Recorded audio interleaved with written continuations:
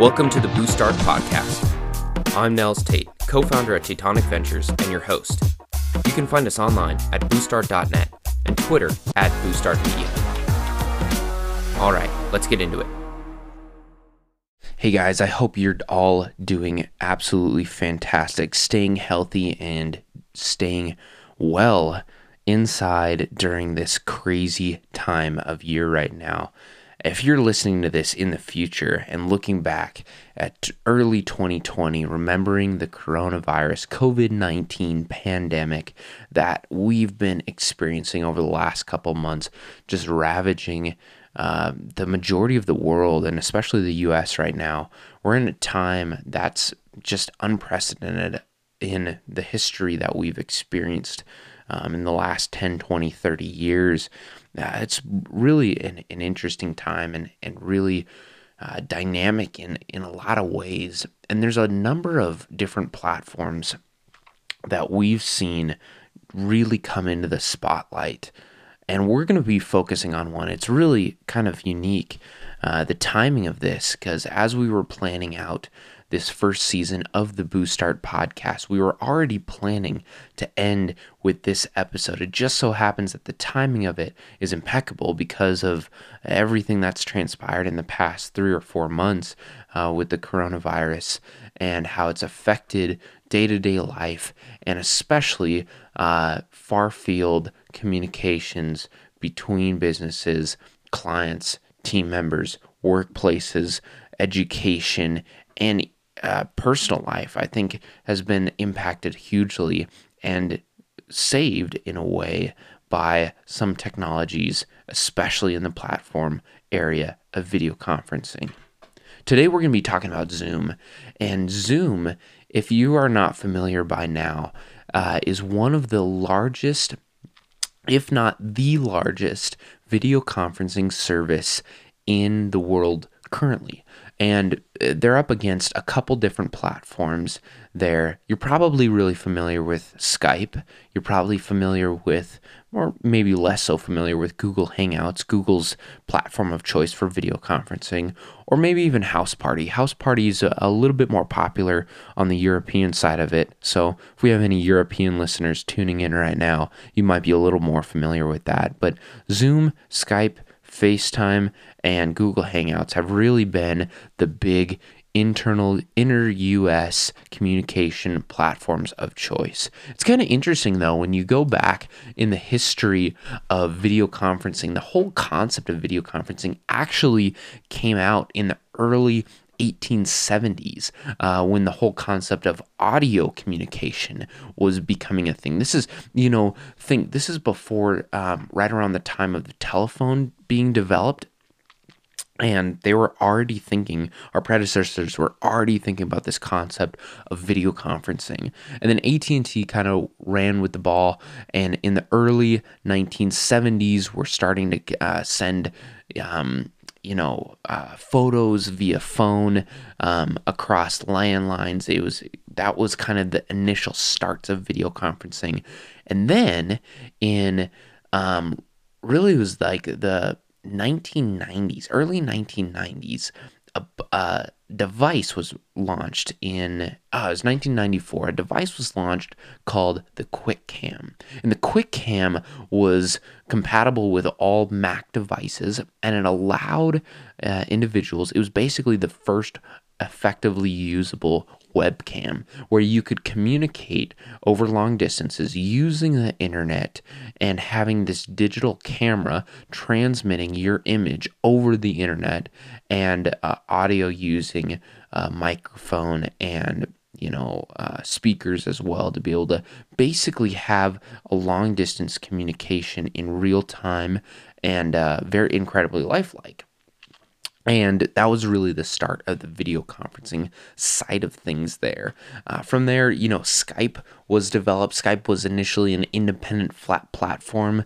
Believe it or not, it was actually bought by eBay. I'm not sure if you remember this, but eBay bought Skype, thought it was really interesting, sold it off later, and Microsoft got a hold of it in 2011. That is probably, when you think of video conferencing, Skype is realistically the image or brand name that comes to mind, or FaceTime. Apple's FaceTime has kind of become the big easy go-to for anybody that's toting an iPhone or Mac device to be able to communicate directly with other people that are using a Mac device. Interestingly enough, the interoperability there is pretty minimal, which means it's limited to that, two-way communication, so to speak, and that specific device interoperability required by whoever you're messaging with. But one of the interesting incumbents that we've experienced really in the past 10 years or so is Zoom. And Zoom was started by a former VP at Cisco. Now, if you're not familiar with Cisco, Cisco is a massive technology company that does everything from access points to networking to software to one of their platforms is called WebEx, and WebEx is basically a form of business video conferencing. And one of the VPs from Cisco's WebEx broke away in 2011, decided to start a company called Zoom. Now, Zoom, the whole concept of it was make video conferencing for enterprise, aka for business, incredibly easy to use. And so they have honestly done that so effectively that they've become the number one, I would consider the number one video conferencing solution as far as ease of use in the US today, and realistically worldwide as well. The big reason that it's so incredibly useful is that it has a one-click and you can join a meeting. It's that easy. You don't necessarily have to download a piece of software. Well, you can. You don't have to. You can join right from your browser.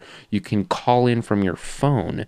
You can access it via any mobile device, any tablet device, any computer, anything that's really connected to the internet, or even landline has any communication of any sort. You can call into a meeting. It's that easy to use. And I think that's been their biggest reason that Zoom has become so effective over the years.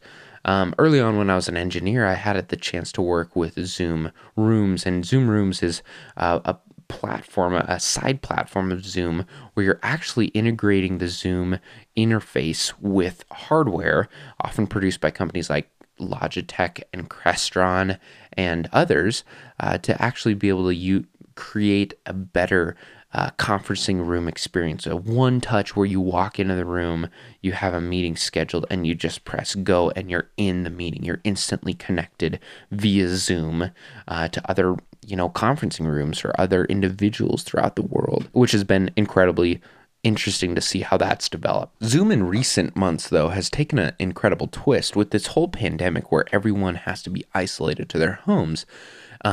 Communication has completely shifted into this video conferencing format.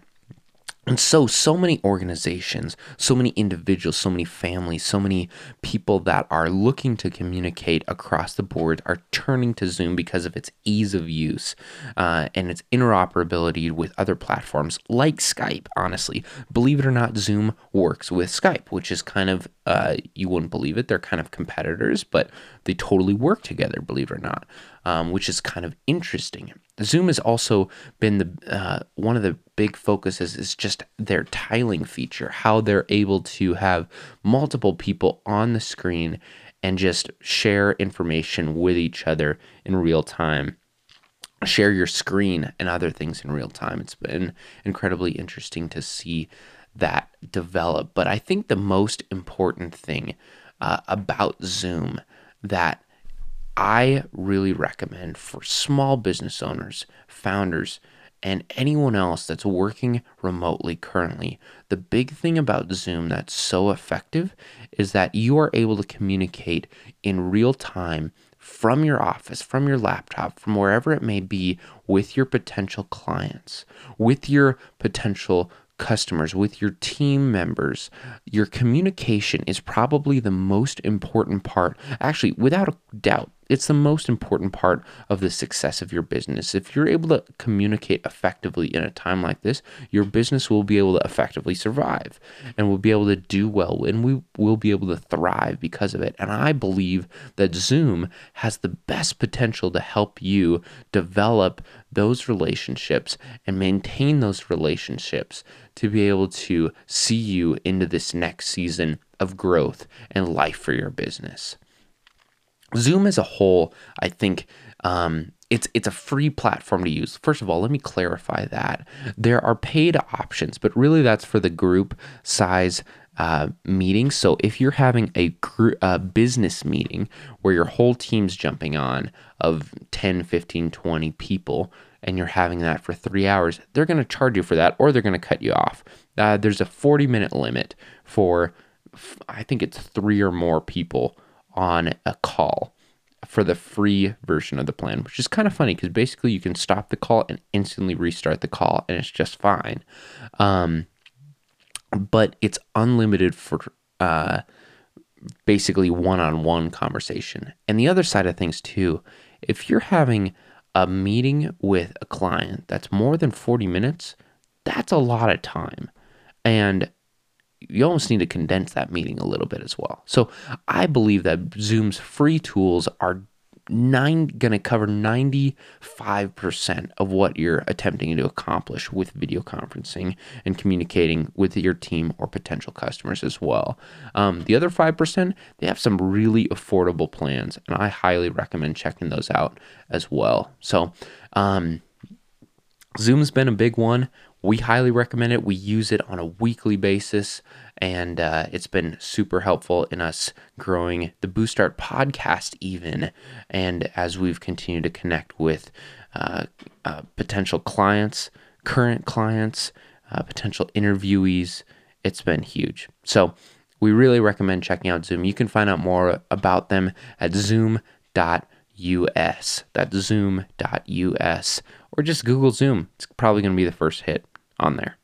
Well, we're coming to the end of the first season. If you didn't know, this is actually episode number 20. Technically 21 if you're counting the intro, but who counts episode 0 anyways?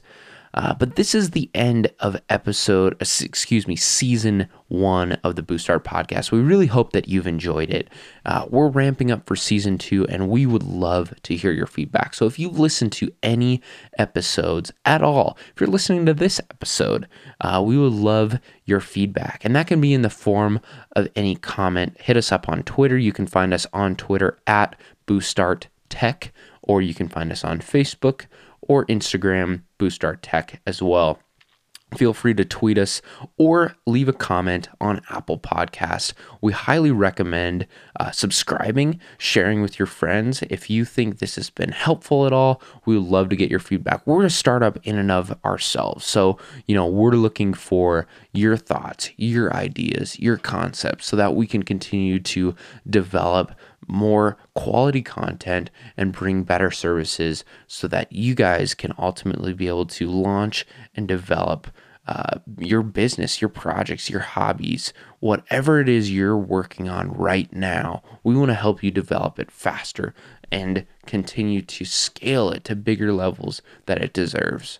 We love that you guys tune into this. We really appreciate your subscriptions and your desire to keep us in the loop. So definitely tune in. We'll have a couple in between episodes in between this season and season 2 of the Boost Start podcast. And we also recommend checking us out online at booststart.net for the latest and greatest of our updates. So again, my name is Nels. Excited that you've tuned in to this episode of the Boost Start podcast. We'll see you next time. Thanks for tuning in to the Boost Start podcast. For more info on Boost Start and how we're helping startups and founders, you can find us online at booststart.net. And if you have a minute, please subscribe and leave us a rating on Apple Podcasts. Thanks.